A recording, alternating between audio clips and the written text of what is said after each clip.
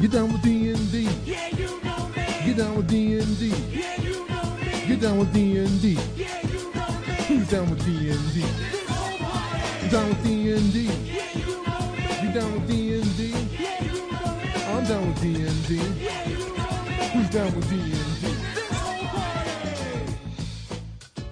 Are you ready to get down with some D&D? I know I am, and I am joined, as I am always joined, by the memorable, miraculous, and monumental Mad Wizard Merwin. What is up, Sean? Well, Chris, now I am 75% awake.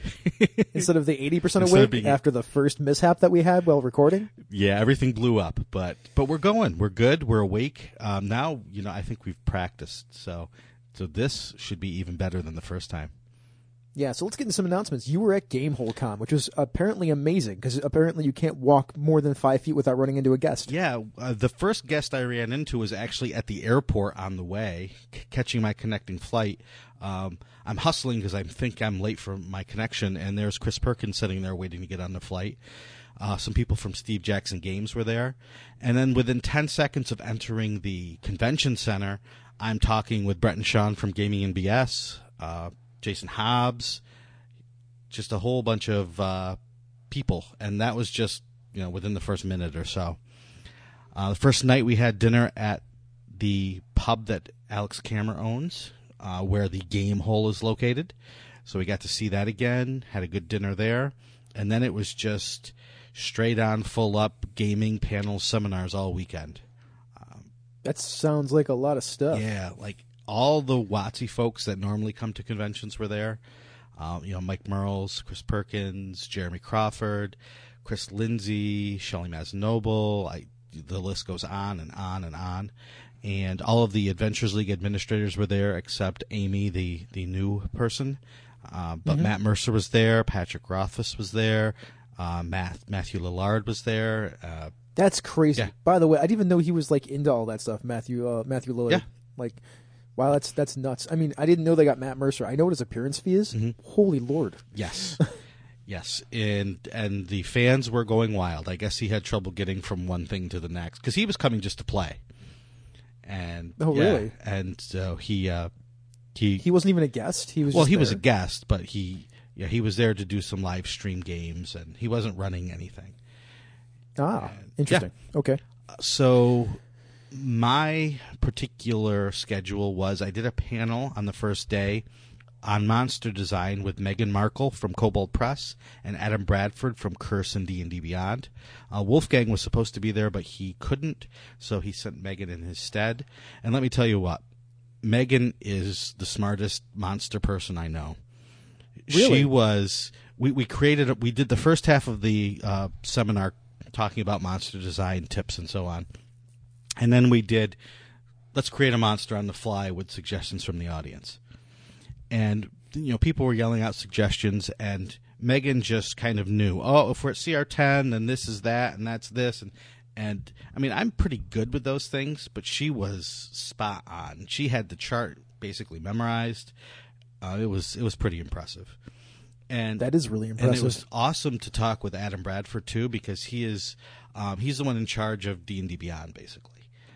Its features, its coding, and all of that.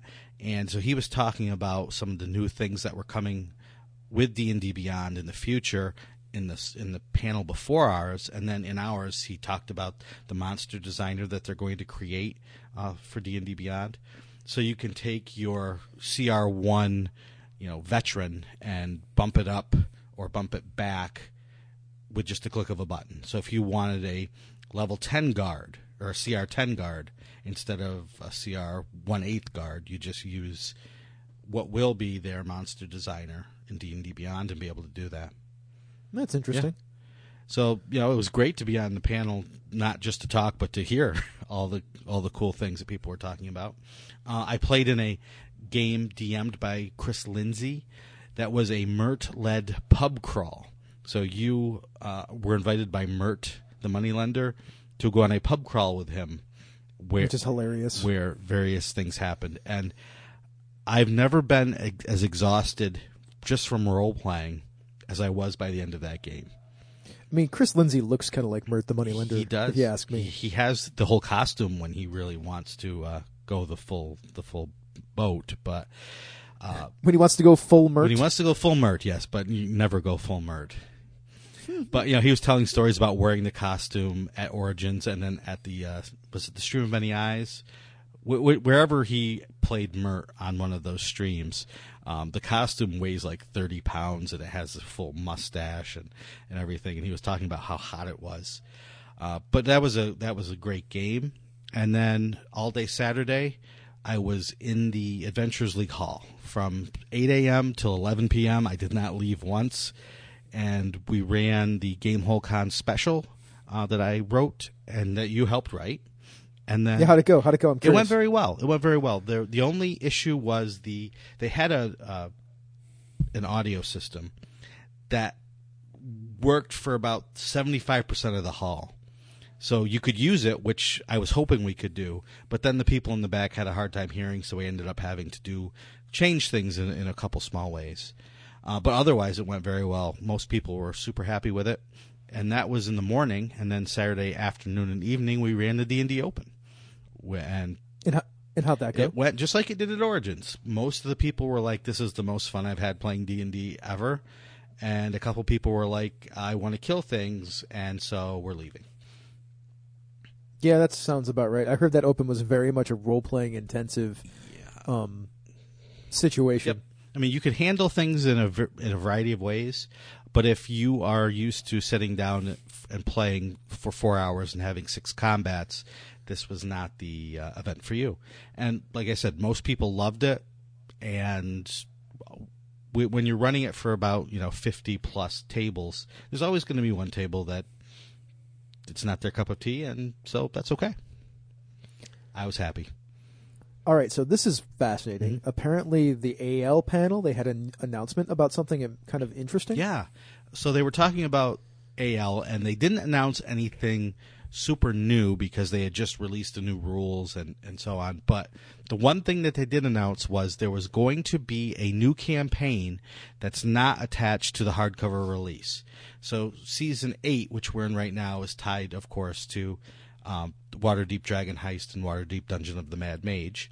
There's an Eberron campaign that they're running, but they're going to start a new campaign that's outside of those two purviews, and it's called Dreams of the Red Wizards. And it's kind of based on what happened in Maulmaster in the Red War epic, and what's going on in Thay and going on with the Red Wizards. I did ask in the panel, will you be able to take your Adventures League character between the regular campaign, the hardcover books, and this new Dreams of the Red Wizards campaign? And I was told, yes, you could. Well, that's cool. I mean, it is in the same world, so it makes sense, right? Yep. I was curious because they announced it, and I thought, well, maybe it's something really strange, but nope, it's just its own campaign. So they said, as they were describing why, your character's story is yours to tell. If you want to go between different campaigns, other than Eberron, of course, feel free to do so.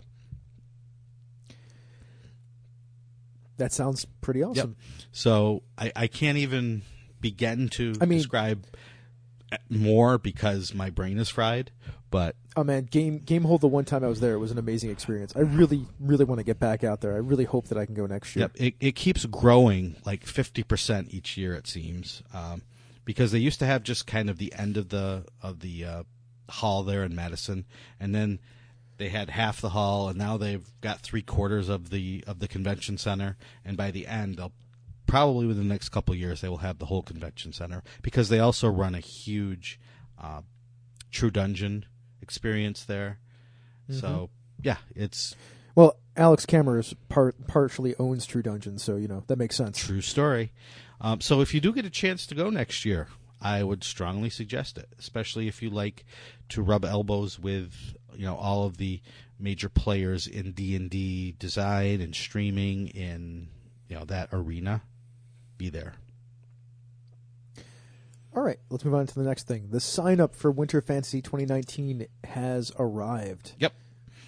So the hotel block has been open for a couple of weeks, so if you know you're going to go, jump in and grab your hotel right now. But the DM sign-ups just went live today. So if you are going to be running games at Winter Fantasy, you can go to It is heraldsguild.com/winter-fantasy. And sign up.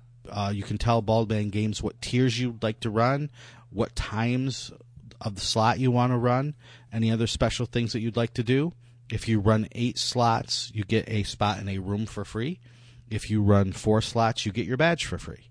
I've said this many, many times, but if you're kind of new to the organized play scene or even to D&D, and you want to come to a first convention to see how things work, especially if you want to volunteer to run some games, Winter Fantasy is a great first convention to come to.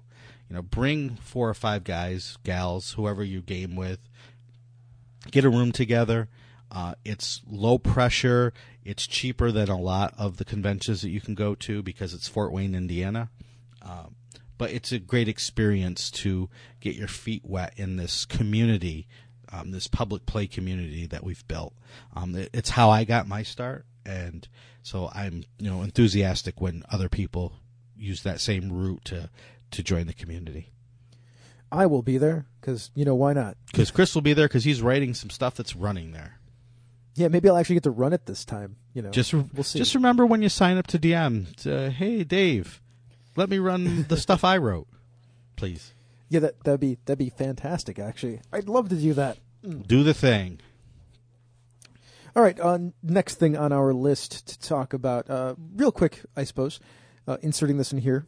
The Queen City Conquest, that is our local gaming convention, we have announced our dates. I will be there. I'm one of the people that runs it. Hopefully Sean will be there this year because it's in July. It's always been in September. This year we moved it to July because we have a new location. It's going to be much cheaper for everybody involved, and it's at Damon College from the 12th to the 14th of July. And, there'll be more forthcoming from them, but I'm sure we'll have tons of Dungeons & Dragons for everybody to play. So there you go. Much more likely I'll be there now, for sure. I know, right? That's great. Great news. Really like the space. Okay.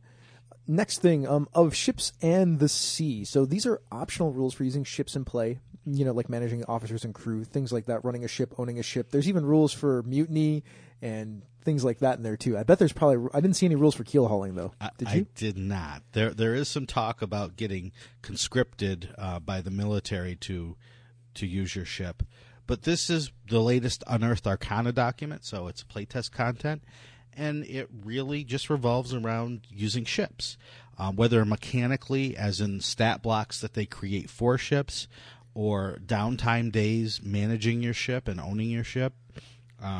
There's rules for travel at sea, hazards, overcoming hazards while you're on the open waters, how ships work in combat. All of that stuff is there. So if you are interested in seafaring campaigns and pirate campaigns, you really want to pick up this document because it has a lot of great crunchy stuff in it.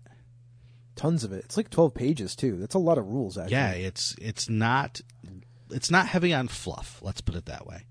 And I really like it. I really like what they've done. And I can see this being used maybe in some upcoming organized play adventures, especially ones that happen in the Moonshine Isles where there's a lot of sea travel. Right? That's what I was thinking. As soon as we started talking, I'm like, look, you can do some like Viking stuff now with the Northlanders, and you can do some pirate type stuff with like Silver's Pirates and the ships that sail out of Omen. And, you can even have some elven ships. There's like all kinds of... It's rife for that kind of stuff, that kind of play. And they have stat blocks for everything from an airship to a rowboat.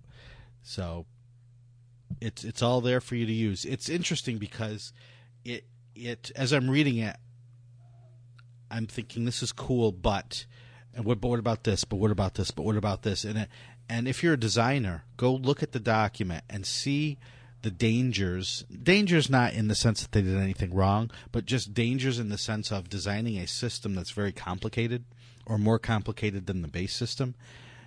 Because then you start asking questions, well, what about if your captain fails this check? Or what about if you try to put too many people in a rowboat? Or what about this? Or what about that? All these questions start to come up, and it gives you an appreciation for how hard it is to design even a mildly complicated sort of system like this. Mm-hmm. Yeah, it's cool. I like it. Mhm. Right, like it's neat. I like stuff like Yep. that. Plus, it fits with my my Spelljammer type Oh, stuff. yes. If you're running Spelljammer, you have to get this. Because you could just these ships are all now flying around, Yep. right? Like it works perfectly fine. Yep. So if you get it, let us know on the G Plus community what you think. Yeah, we would greatly like to know that. Mm-hmm. Next thing. So before we get into our topic, Dragon Heist Chapter 3 Fireball, I got to play, or run I should say, the first part, or the Session 0 of the Eberron AL campaign, what's passed as prologue, and I'll be running the second part, or the actual first part with the characters, this Friday. So, what's passed as prologue? Pretty solid Eberron adventure. Most of it takes place on an airship. Mm-hmm. You know, exploring that. There's like a battle in the sky, and it's good stuff. I liked that in there was some. They're like, well, these characters will not continue because they're all pre-gens that you play, and they're all level 0 characters, which is very odd. Right. So it's a lot of role playing, a lot of being sort of caught up in a thing, an exploration of a ship. But the story itself is pretty good. If I do say so myself, I was very very happy with what they had in the adventure. Mm-hmm. So I don't know, like that whole adventure actually spawned one of the characters. So I'm gonna put some spoilers on. If you don't want to hear this, skip ahead about 60 seconds. The story goes that there's a airship that you're going to basically attack to get a bunch of dragon shards off of it, and this airship is not a House Lyrander airship. It's a House Canath airship that can be piloted by somebody without the Mark of the Storm. Mm. That's weird, Mm-hmm. right? Mm-hmm. Right in and of that, like that's a big deal. And this ship, it had crates and crates of dragon shards on it, and it also had like 20 or 30 Warforged bodies on it that weren't animated yet. So like a small fortune in House Canath parts. So as the story goes, they actually dumped a bunch of the Warforged. They dumped all the Warforged into the forest by heading back towards Sharn when they got control of this ship. And then they also took some of the dragon shards, but they dumped the rest of them in like a lake, so they could come back and get them later. It was kind of funny, but like that was the only time that they played those characters. So we decided that one of the characters that is going to be taking part in the actual campaign, because we're not playing it using the AL stuff, we're just playing through it.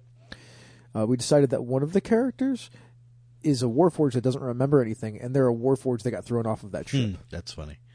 Yeah, it's pretty. And funny. it's interesting because it's now against the law to create new Warforged. Yeah, but it wasn't during this story, because during the story it's happening during the last war. Okay, gotcha. Cool. Yeah, this is actually the spoilers are still on, everyone. If you fast forwarded, the last thing that happens is the day of mourning. Like you're doing this on the day of Gotcha. mourning. Yep, and that, of course, leads into the Embers of the Last War campaign. The first 6 adventures of those are already out, and I think by the time this show drops, the 7th and 8th will also be up on the DM Scope. Yeah, there you go. They do them like every week, I think. Yep. So, Yep, and I wrote the 8th, so if you play it, let me know what you think. cool. I mean, I will let you know what I think. So we're going to play it. It's just not going to be for 16 weeks. So like 4 months from now, I'll tell you how it went. Sounds good. I'll need all that time to prepare. I mean, it'll be. I can already tell you what I'm going to say. I'm like, Sean, that was pretty good, Okay. because you're pretty good at this stuff. All right, so- But that'll be pretty much what I say. Sounds good. All right, let's talk about Chapter 3 Fireball. Can I so like I read this chapter and I'm like, "Oh, I get exactly what's going on here." And then I thought about it for a little while, and I'm like, if I was the kind of person that just generally ran D&D, I might have a really hard time with this chapter. It's not super complicated. I think it's presented pretty well for what it's trying to do. I think it does one thing that I don't quite... There's one thing about it that threw me off. It's the question that I asked myself. Okay. And this is an investigation, right? Like, it's totally an investigation, tracking a thing down. Why do the PCs get involved? Yes. That is the exact point, which is the event. Well, I'm going to step all the way back. If you're like a first-time listener, we're talking about Dragon Heist here. We're going through chapter by chapter and talking about what we thought of the adventure, some cool parts, some things that you might, as a DM, be able to improve it. And we're on chapter 3 right now, which is called Fireball. So the first two chapters were both very different in their presentation, right? The first Yes. the first chapter is kind of a couple mini dungeon crawls with some events that link them together. Mm-hmm. That's accurate. So any DM could probably pick that up and run it pretty easily. Chapter 2 is completely the opposite. It is, here are a bunch of things that you might want to do, maybe, but you have to make it up yourself, and very loosey-goosey. Yeah, on purpose. It's supposed to Yep. be a bunch of adventure seeds while you're learning about your bar, Yep. because you basically have a bar. Yep. This chapter kind of splits the difference between the two. There is an event that triggers all of the action that follows. And that event is very well scripted in terms of who's involved, what happens.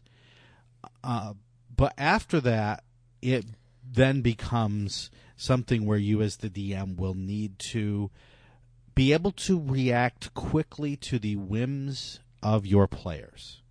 Yeah, and there's plenty of information in this chapter to help you do that. There is.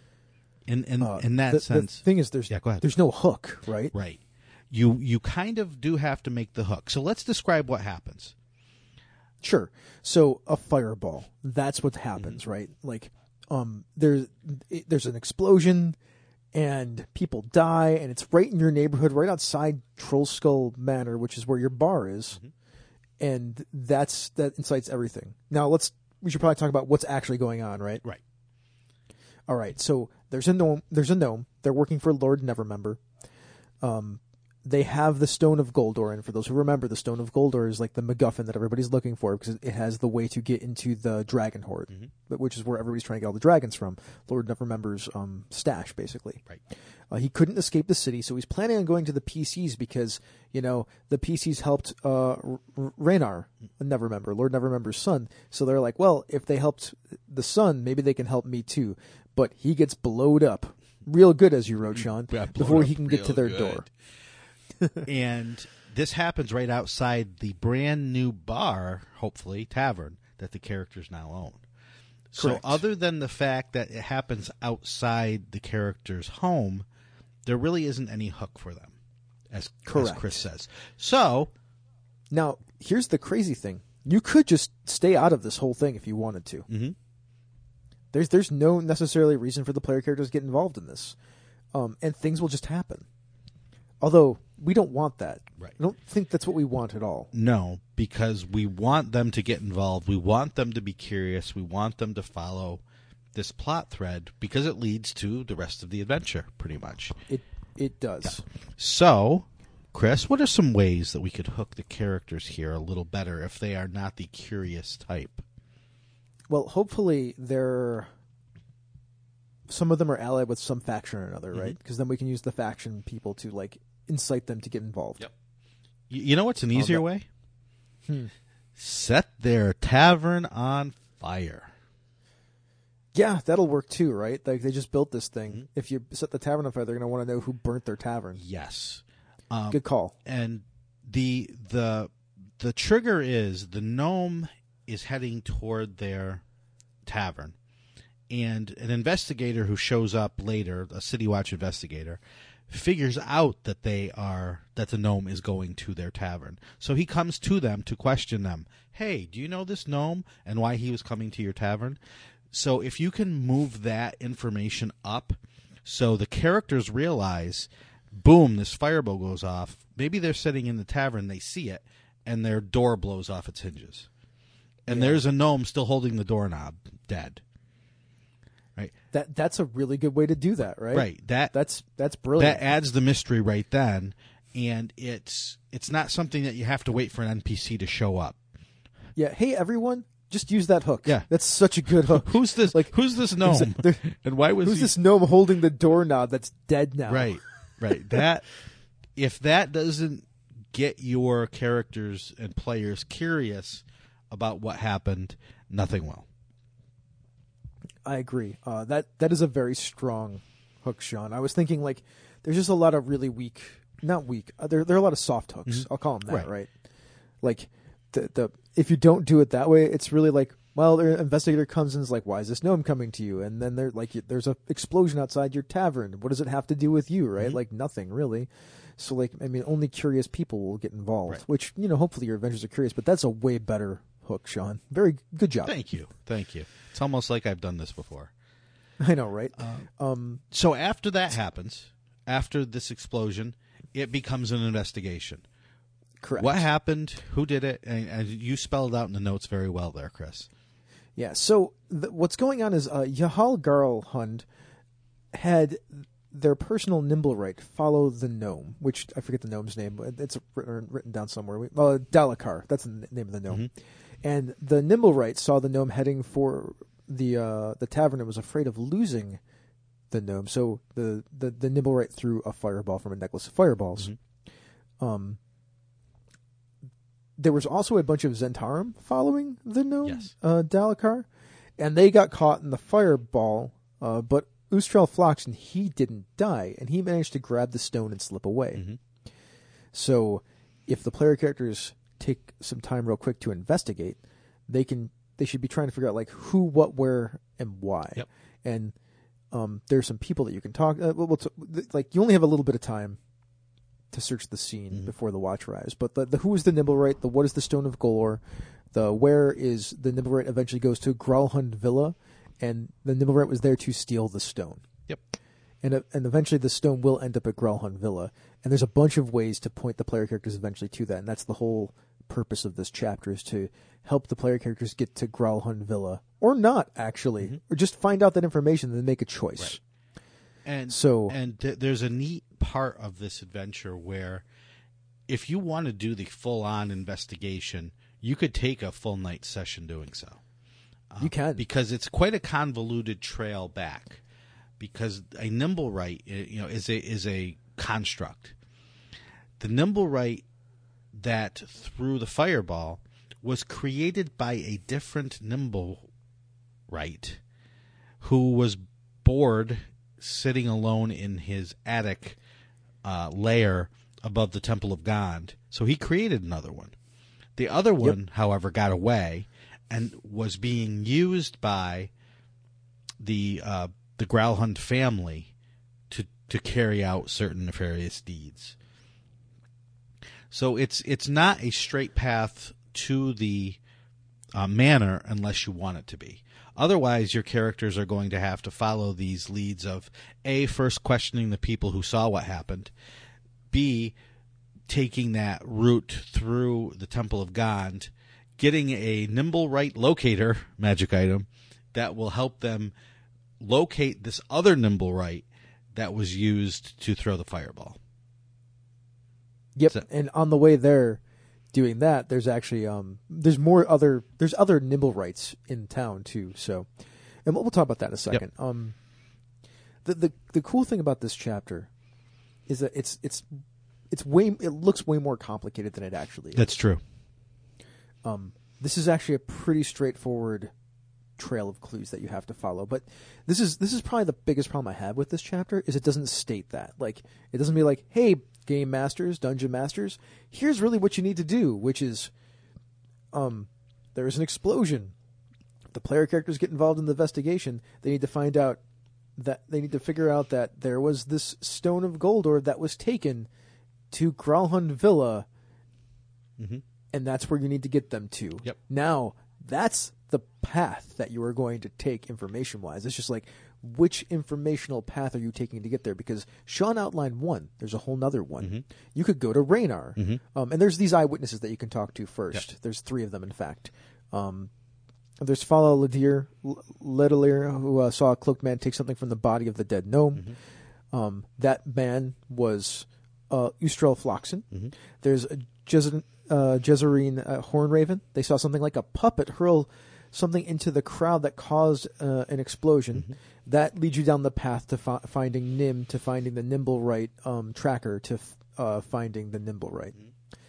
And then, of course, there's Martin Trek, who is a 12-year-old kid that found a necklace of fireballs in a bucket. And that's really just more of a, you get a magic item. Yep.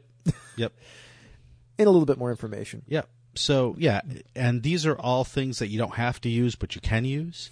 And you can also, if your characters have hired some people to work at their tavern, they could be caught in the fireball, either killed or hurt. Oh yeah, that's a great way to hook people, right?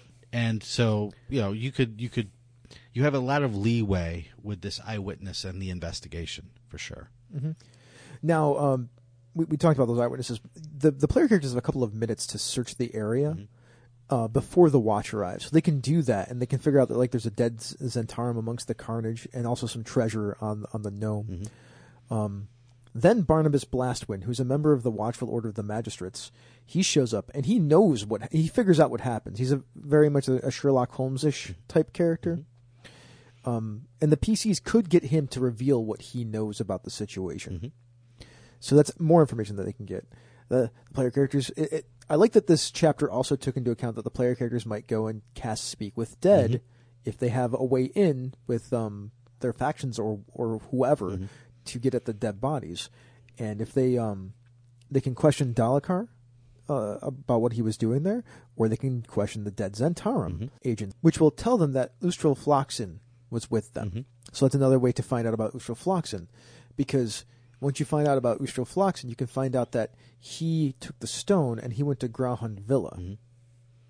Right? If you go the Nim route, it will eventually find the Nimblewright at the Grauhund Villa. So all paths lead to Grauhund Villa, and those are really the only two paths. Mm-hmm. So there you go, multiple paths to the end of the investigation. Yep. So that's really the investigative part, right? There's a lot of other little cool things that go along with that and interactions, and there's a lot of text that covers all of that, but that's how simple it actually is. Mm-hmm. The Nimblewright Finder, it will take you to Zarad Zord's Nimblewright ships, and like we've said a billion times mm-hmm. about this, I mean that's an exaggeration, but spoilers are on all over the place. Yep. The ships there, they all have a Nimblewright on them. Jarlaxle is Zarad Zord. Mm-hmm. So, that's a great way to introduce Jarlaxle if you want to. Yep. And if you have Drow PCs, he may try to recruit them into his organization. Correct. So that's really neat. I kind of like that a lot.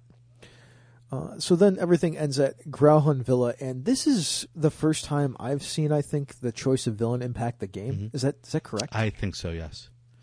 Yeah, so Yala Garlhund has a different motivation depending on the villain. There's the 4 villains, and why they're doing this changes depending on that. So you can sort of start tweaking your adventure to the situation. Mm-hmm. And there's 2 ways that the player characters could handle this. They can go themselves and check out the villa, or they can just tell the watch and see what happens. And the text covers both of those situations. And I don't have a problem. I mean, you don't have to force that, Game Masters, Dungeon Masters. You can just let the watch handle it. It's a perfectly viable solution to this, I think. Yep. I don't think there's anything wrong with it, because it doesn't stop the adventure. Right. Because the watch will come back, what's his name? The investigator. Mm-hmm. Barnabas. Mm-hmm. He will come back and tell the player characters what happened. Right. If the player characters say, oh, we know where he went and we know what he did, so this is where you should go, he'll say, hey, great, I'll get a search warrant, essentially, and I'll go in. And when he does, he finds exactly what the characters would have found and comes back and tells them. So, mm-hmm. The point is, though, the rogue Nimblewright, it flees the estate with the Stone of Goldor to go deliver it where the her name from Grauhund Villa, I can't remember. Oh, not Oran. Oran's the husband. The wife. The wife is really in charge of that place. Yeah. So where is it? I didn't write it down. I'm a bad person. Lady, well, they call Yala Grauhund. Mm-hmm. There we go. Sorry about that. She sends the Nimblewright to send it to whoever the villain is, mm-hmm. basically. That's how that works. Yep, and that triggers what's going to come in the next chapter. Correct. Now, Sean, this section must have been very infuriating to you. There's so much house here, and there's nothing going on except for a fight in progress. Yeah, I understand why it's done, because it's a big villa, and let's make a cool map of the big villa. And so I can't argue with that. And I'm not even all that upset that most of it is empty, basically. They do a decent job of at least putting cool things in there. So the guest suite, has some different panels and little secrets about it, and there's a wrestling mat in one of the rooms, and it's different, and It is different, and that's okay. It's not just empty room, so I can forgive that. Yeah, so the Zents have taken over the estate and are fighting the Growlhunts. That's what's going on right now because they want the Stone of Goldor for themselves, and there's like a kind of bad blood between the Zents and the Growlhunts because of the Nimblewright and the Fireball. Mm-hmm. So there's like a lot of tension there. Right. The cool things that you were talking about, the ones that I liked, like the poor groundkeeper and the mastiffs that they have, that he has, like he turns into a shadow every night because he's been cursed. I suppose it's worth saying that the Growlhunts are worshippers of Asmodee, which not illegal in Waterdeep, so Nope. whatever. Which is weird to me. Like if anything's going to be illegal, I feel like it should be worshiping Asmodee, right? Yeah. Is that how that? Wow, I guess I just have a problem with devil worshipping religions. Well, yeah. I mean, in real life, you probably should, but this is. D&D. As a side note to what we're talking about, I've watched all of the Chilling Adventures of Sabrina, and apparently the Church of Satan, like the real life Church of Satan, sued Netflix Right. for their depiction of devil worship. It's hilarious. Well, I think it was more Or a worship copyright Lucifer. infringement because one of the idols or something looked exactly like their. Oh, really? Yeah. Interesting. I didn't realize that the thing probably in their whatever station, their school looked like that. Right. Interesting. Well, to go off topic one more time, in the Sure. open, there is worshippers, cultists of Asmodeus, involved, and the PCs would always run to the watch and say, "Ooh, we see cultists, they're worshiping Asmodeus or they're devil worshiping," and the guards are like, "Yeah, did they do anything illegal?" Yeah. Did you see anything? Did they hear any screams? Was there any blood? No. Was it a noble house? It was. Oh, okay. Thank you. That's hilarious. Yeah. Oh, man. Good times. People apparently just don't realize that devil worship is perfectly legal in Waterdeep. Yeah. Oh, man. So, another thing, like horseshoes of speed on horses. I mean, nobles, they're such wasters of money. Yes. Really? Some of the interesting things, as far as like fighting and whatnot, there are other interesting things in this place, but Oran Galrond, he can give some info here as long as his wife isn't around. Mm-hmm. So like that's a thing. He can tell the player characters a few things, that the Stone of Goldor, it's some kind of ancient creature transformed into an artifact. Mm-hmm. That's the first time that kind of gets dropped in play. Yep.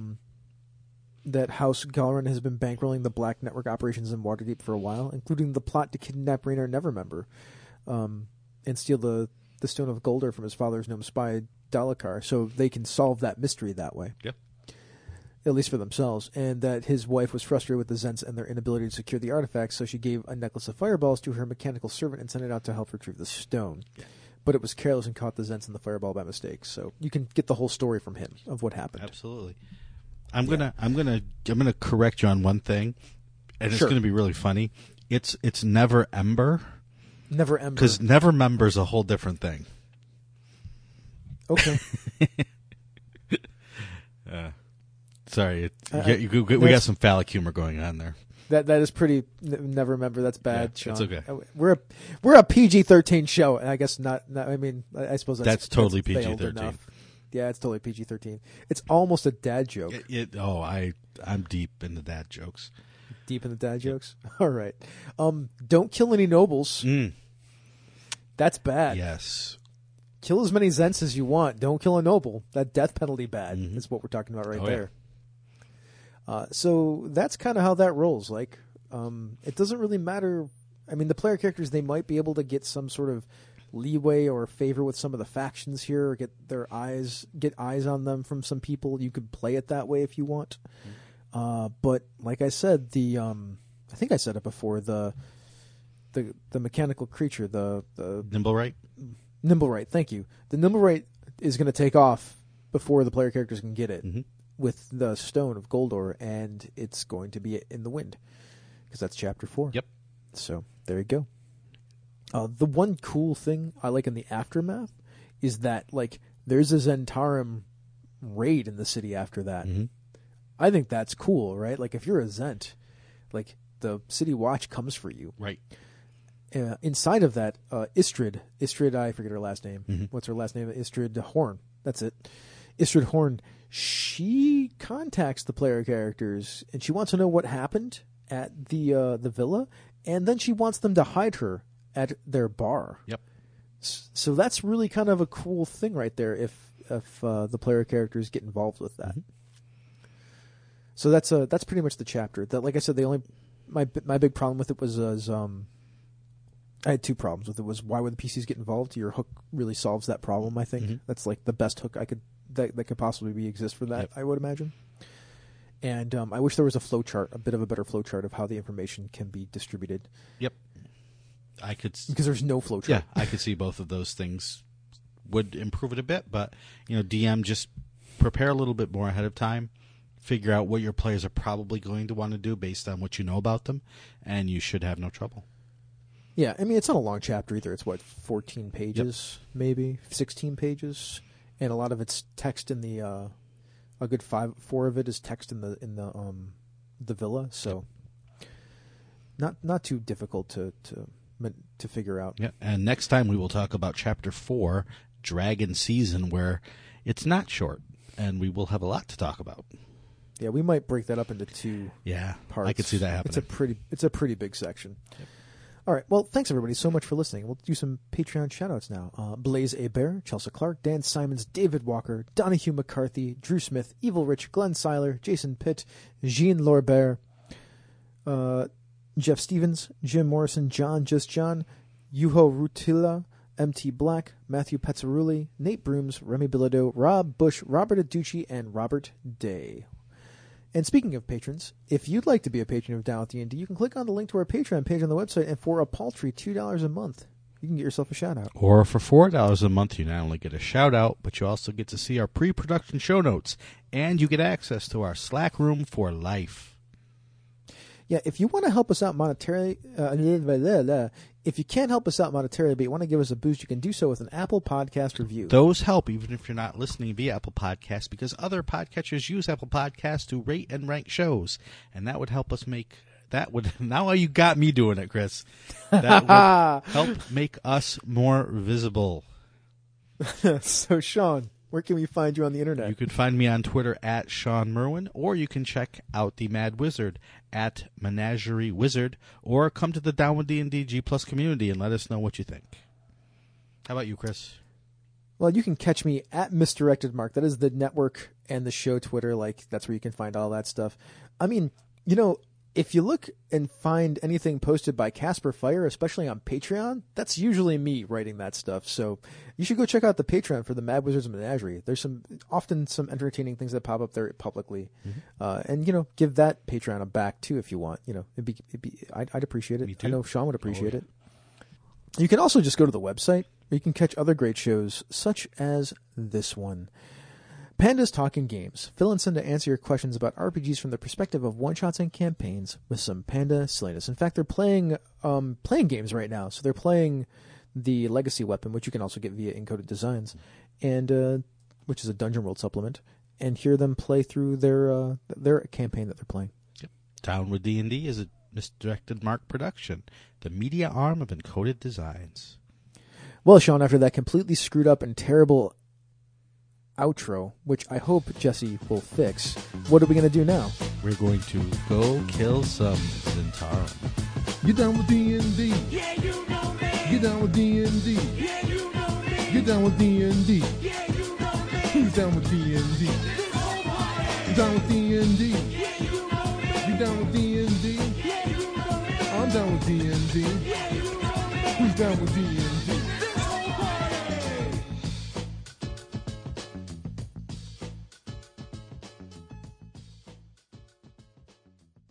What happened?